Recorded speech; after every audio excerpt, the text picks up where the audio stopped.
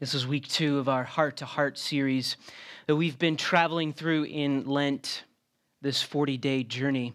Hopefully you have found something that you've been working on with God, that you've been praying through, that you've been reflecting on. The journey of Lent is one of self-exploration. It's one of self-denial and self-rejection. It's an invitation in these 40 days to explore who Jesus is, who he comes to say he is, and how he points us to God and in the different ways and the new ways that we can live.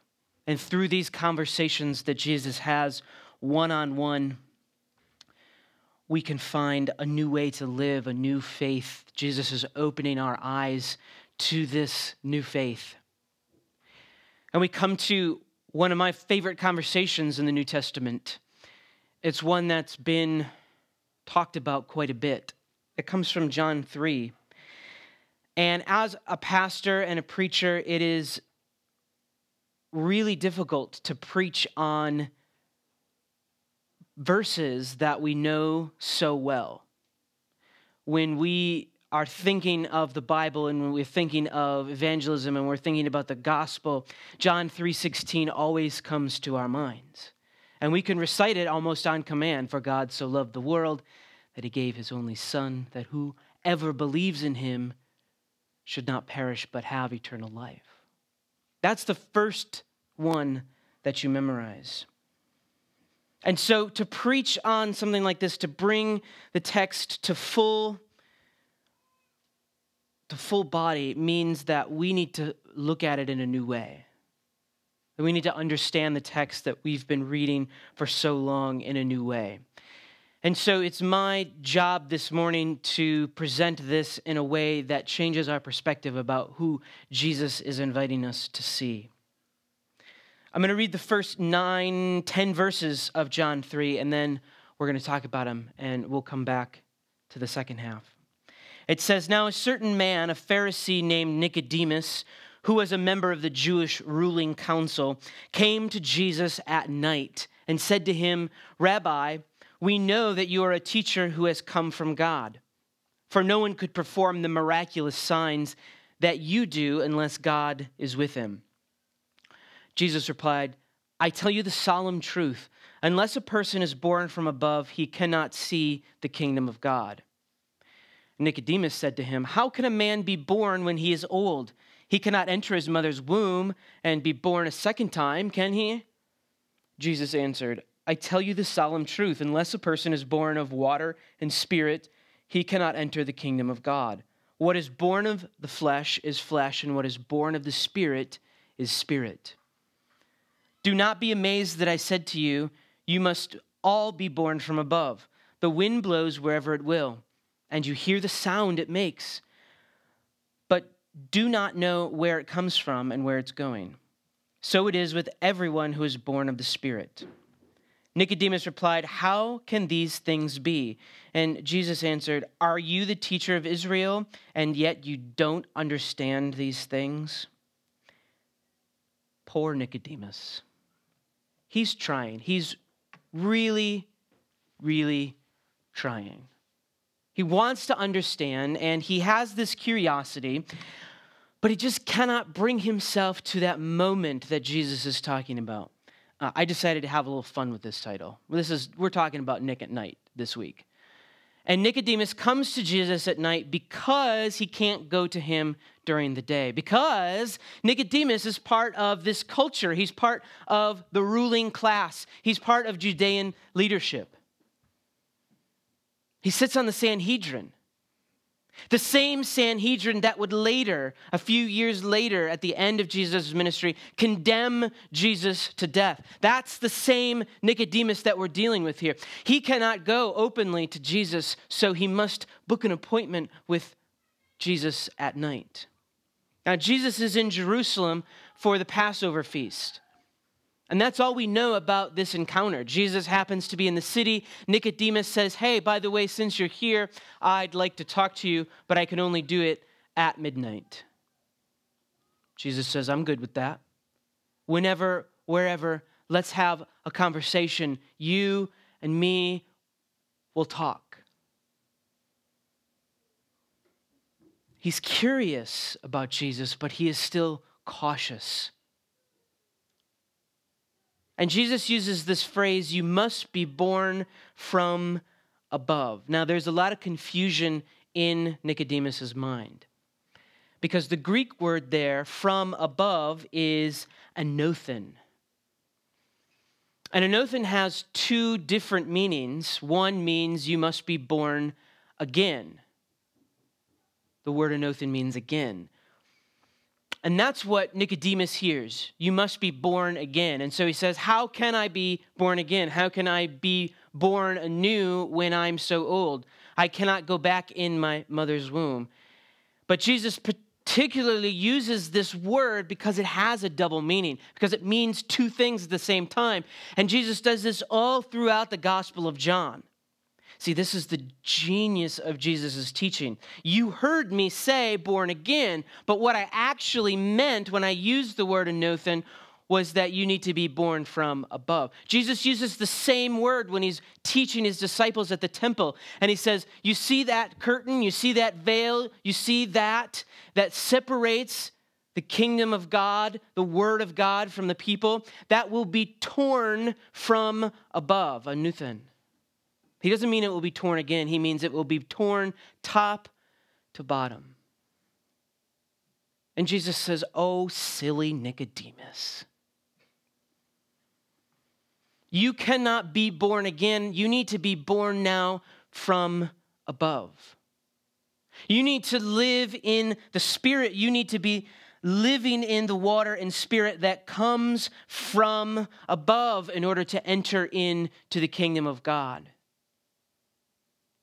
Nicodemus interprets it literally on the first level.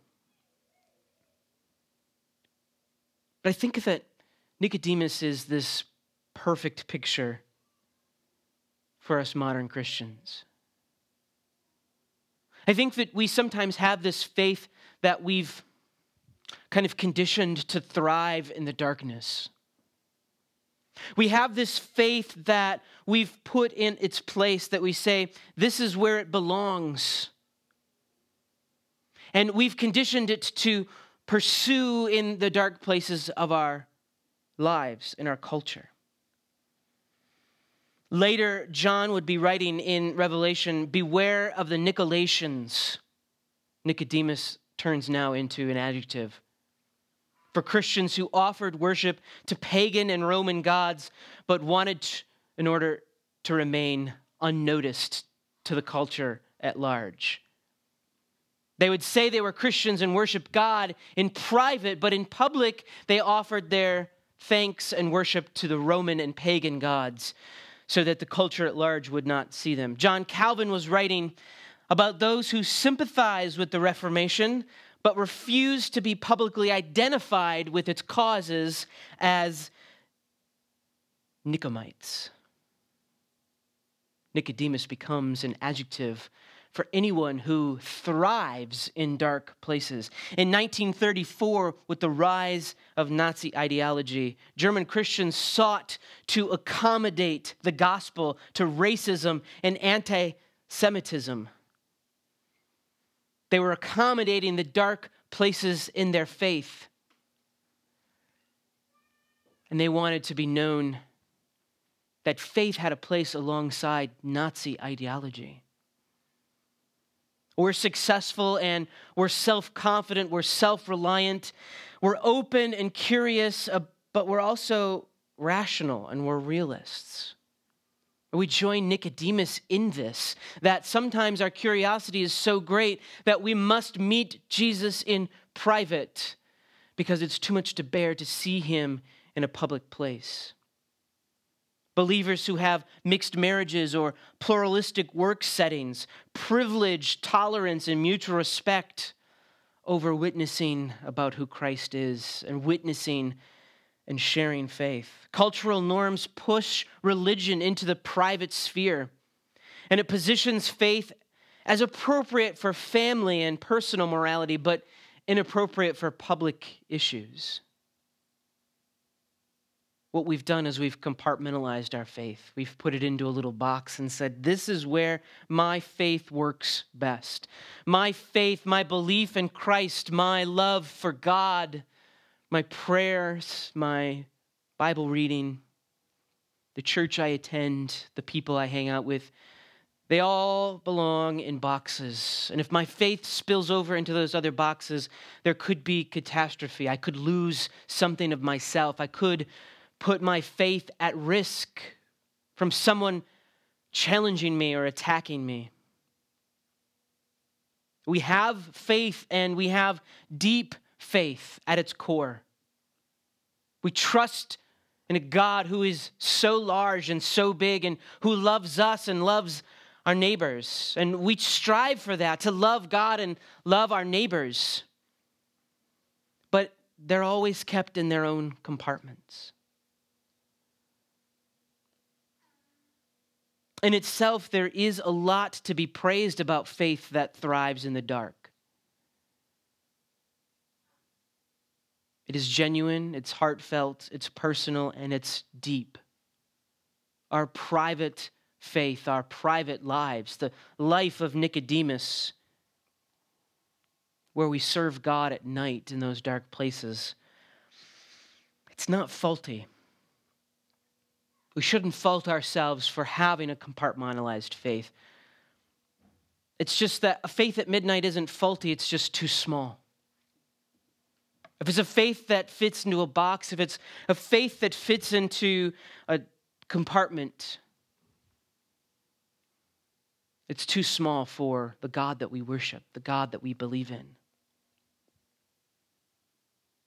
And the problem with Nicodemus and the problem with us is that when we meet God, when we meet Jesus there face to face, when we have those conversations with him, we're speaking from a private place where we can say, you know what, Jesus, I've come to you and I'm so curious about who you are and what you want me to do.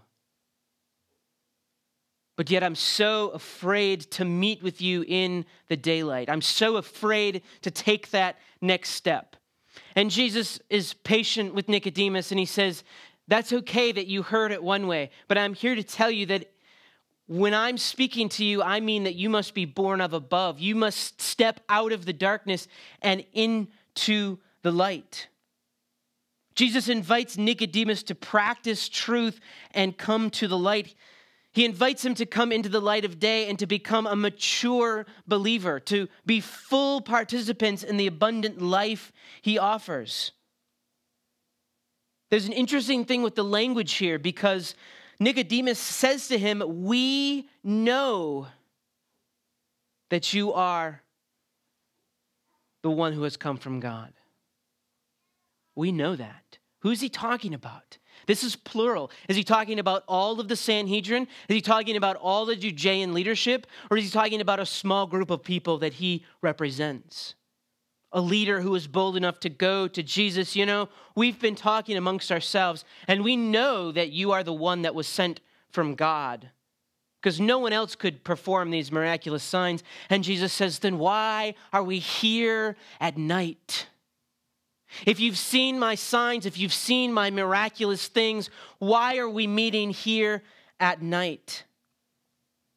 If you don't step out into the light, if you are not going to meet me in the daytime, how can we even have these conversations? Jesus says in verse 11, I tell you the solemn truth. We speak about what we know and testify about what we have seen, but you people, you Nicodemus people, you people who only want to meet me at night, you do not accept our testimony. You say I am who I am, and yet here we are at night. He says in verse 12, if I have told you people about earthly things and you don't believe, how will you believe if I tell you about heavenly things?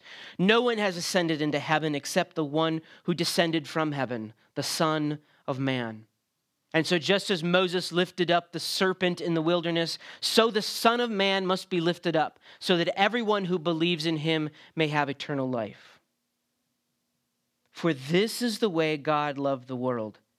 He gave his one and only Son so that everyone who believes in him will not perish but have eternal life. For God did not send his Son into the world to condemn the world, as you might do, Nicodemus, but that the world should be saved through him. Nicodemus, we want to save the world through you, who can follow the Son.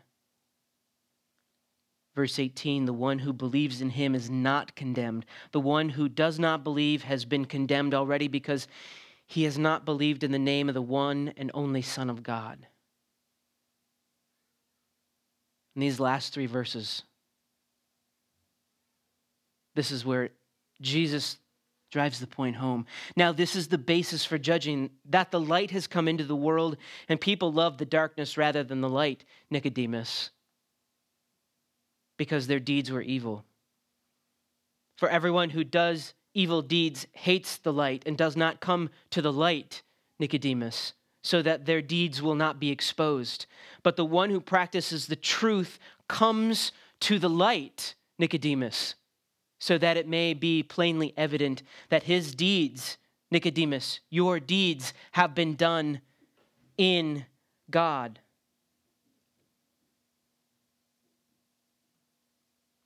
Jesus says, Nicodemus, if you want to live a life that is abundant, that is full, that is one that is recognized as the kingdom of God, you've got to stop meeting me at night.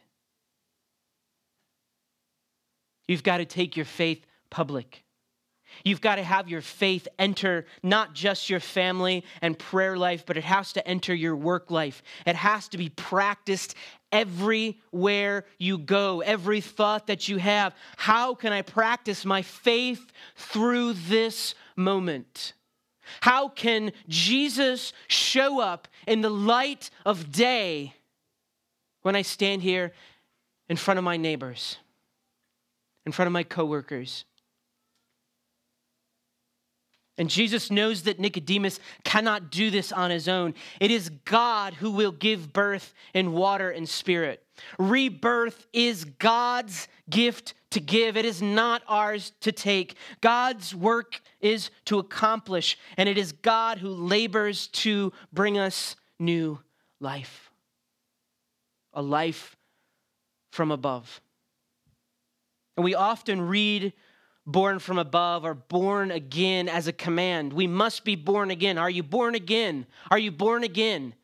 Well, maybe you're not a Christian if you can't say that you're born again. We kind of use that as dividing terms. Well, if you haven't been born again, you can't be a Christian. But I think that this goes beyond a command because Jesus is talking to someone who is a Jew.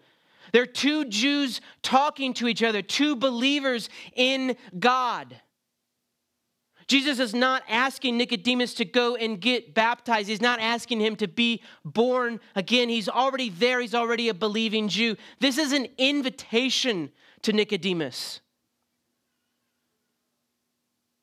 This is an invitation to allow God to work in his life rather than trying to get Nicodemus to work in his life. This is an invitation to be born from above, to yield ourselves to God and say, God, how will you blow me about in the Spirit? I am yours to be used. And Nicodemus says, let me think about that.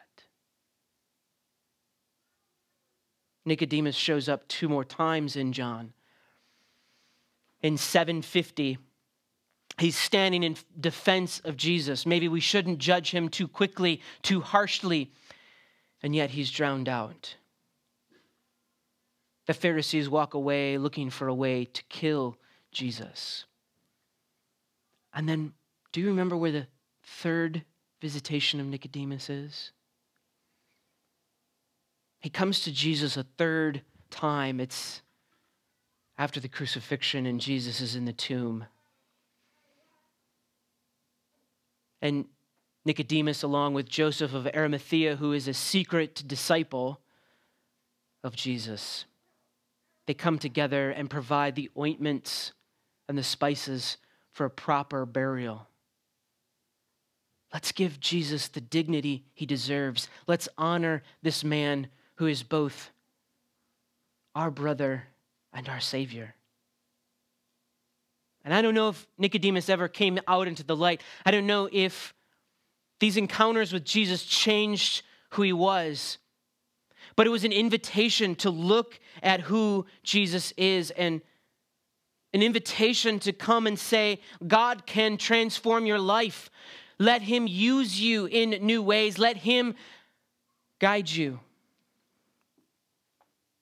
Because an embodied God compels us to an embodied faith. That Jesus incarnate, the God incarnate standing in front of us, necessitates an incarnational faith. A God that takes on flesh, a God of meat and bones, chili con carne. We say of God, he is here in the flesh, and now that compels us, that drives us forward, that claims on our lives, we must have a faith of meat and bones. We must have a fully fleshed, embodied, incarnational faith. Because that's what Jesus has shown us is the way to live in the light. Being born from above and believing in Jesus are clearly not so much about what one does with one's mind as about what one does with one's heart and one's life. Abraham was called away from his family, from the world that he knew, and he didn't say, I'm sorry, I'm curious about you, God. Let me do a book study on you real quick before you call me away to a new place. Abraham said, if you are going to fully embody God, if you are going to fully embody your faith, it's going to compel you to do something, to live in a way that is in the light. Abram answered the call and walked away because God moved him. He could stay Abram at night. He could stay in the world that he knew, that a private life. But God said, I'm calling you to something greater. Believing and doing are inseparable things in the kingdom of God. Do our practices bind us together and build us up, or do they separate us and cause conflict? Are we a church that has embodied faith? Are we believers that have embodied faith? We believe in an embodied God. So how do we put that into practice? God's love transcends all human barriers placed in the way, embracing and enveloping persons who they are. God's children are formed in God's image. This is who he says he is, and this is who he says we are, a fully formed image of God. In the book, The Wind is My Mother by Marcellus Bearhart Williams, who is a traditionally trained shaman in the Muscogee Nation Creek tribe. He's also an ordained American Baptist minister. He observed this, that someone once said to me, I wish I had the same amount of spirit that you have. I turned to him and said, we're all given the same amount of spirit, none more, none less. The difference between individuals is allowing the Spirit to have more of you. So that's where the difference is. Yielding to that Spirit more. And so living in the light is an invitation to see the world in the way God does. Here's the good news of John 3:16. God loves the world. That's what we need to know about our God. That's the Jesus that came to preach to us, to teach us, to stand in front of Nicodemus and say, yeah, you know what? God loves this world. And in fact, he loves the world so much that he sent me to do this unbelievably remarkable thing because you can't and won't and are unwilling to do it for yourself and for your neighbor and for the people on the Sanhedrin who will tell me that I'm a hypocrite and a heretic. How is that not an invitation to live in a fully embodied way? How is that not a way to wake up every morning and say, you know what? There's a lot of things wrong in this world. There's a lot of things we could fix. Where do we even begin? But God loves this world. He loves the people. He loves his creation. And nothing is beyond redemption. Nothing is beyond new birth.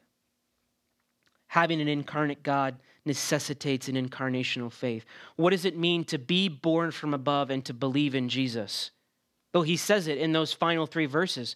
To be born from above by water and the Spirit, to believe in Jesus, is to leave the darkness and come to the light.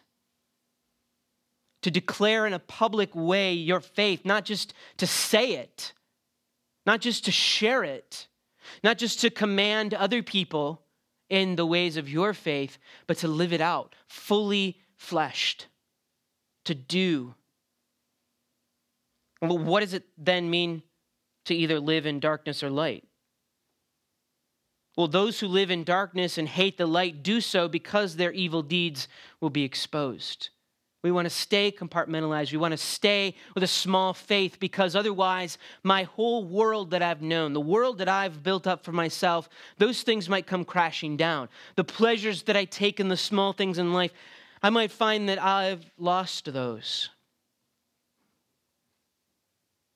C.S. Lewis once wrote that we're here sitting in the mud, making mud pies and mud men when God has offered us a holiday at sea. The smallness of our faith keeps us confined, and the pleasures of this earth confine us. How much are we going to yield? To come into the light, to be born from above, is to do what is true. To follow the one who is himself the way and the truth and the life. It's almost as if Jesus is right in verse 21.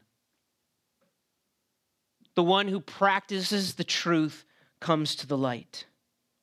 It's not just about, okay, yeah, now I'm in the light. I was in darkness and now I'm in the light.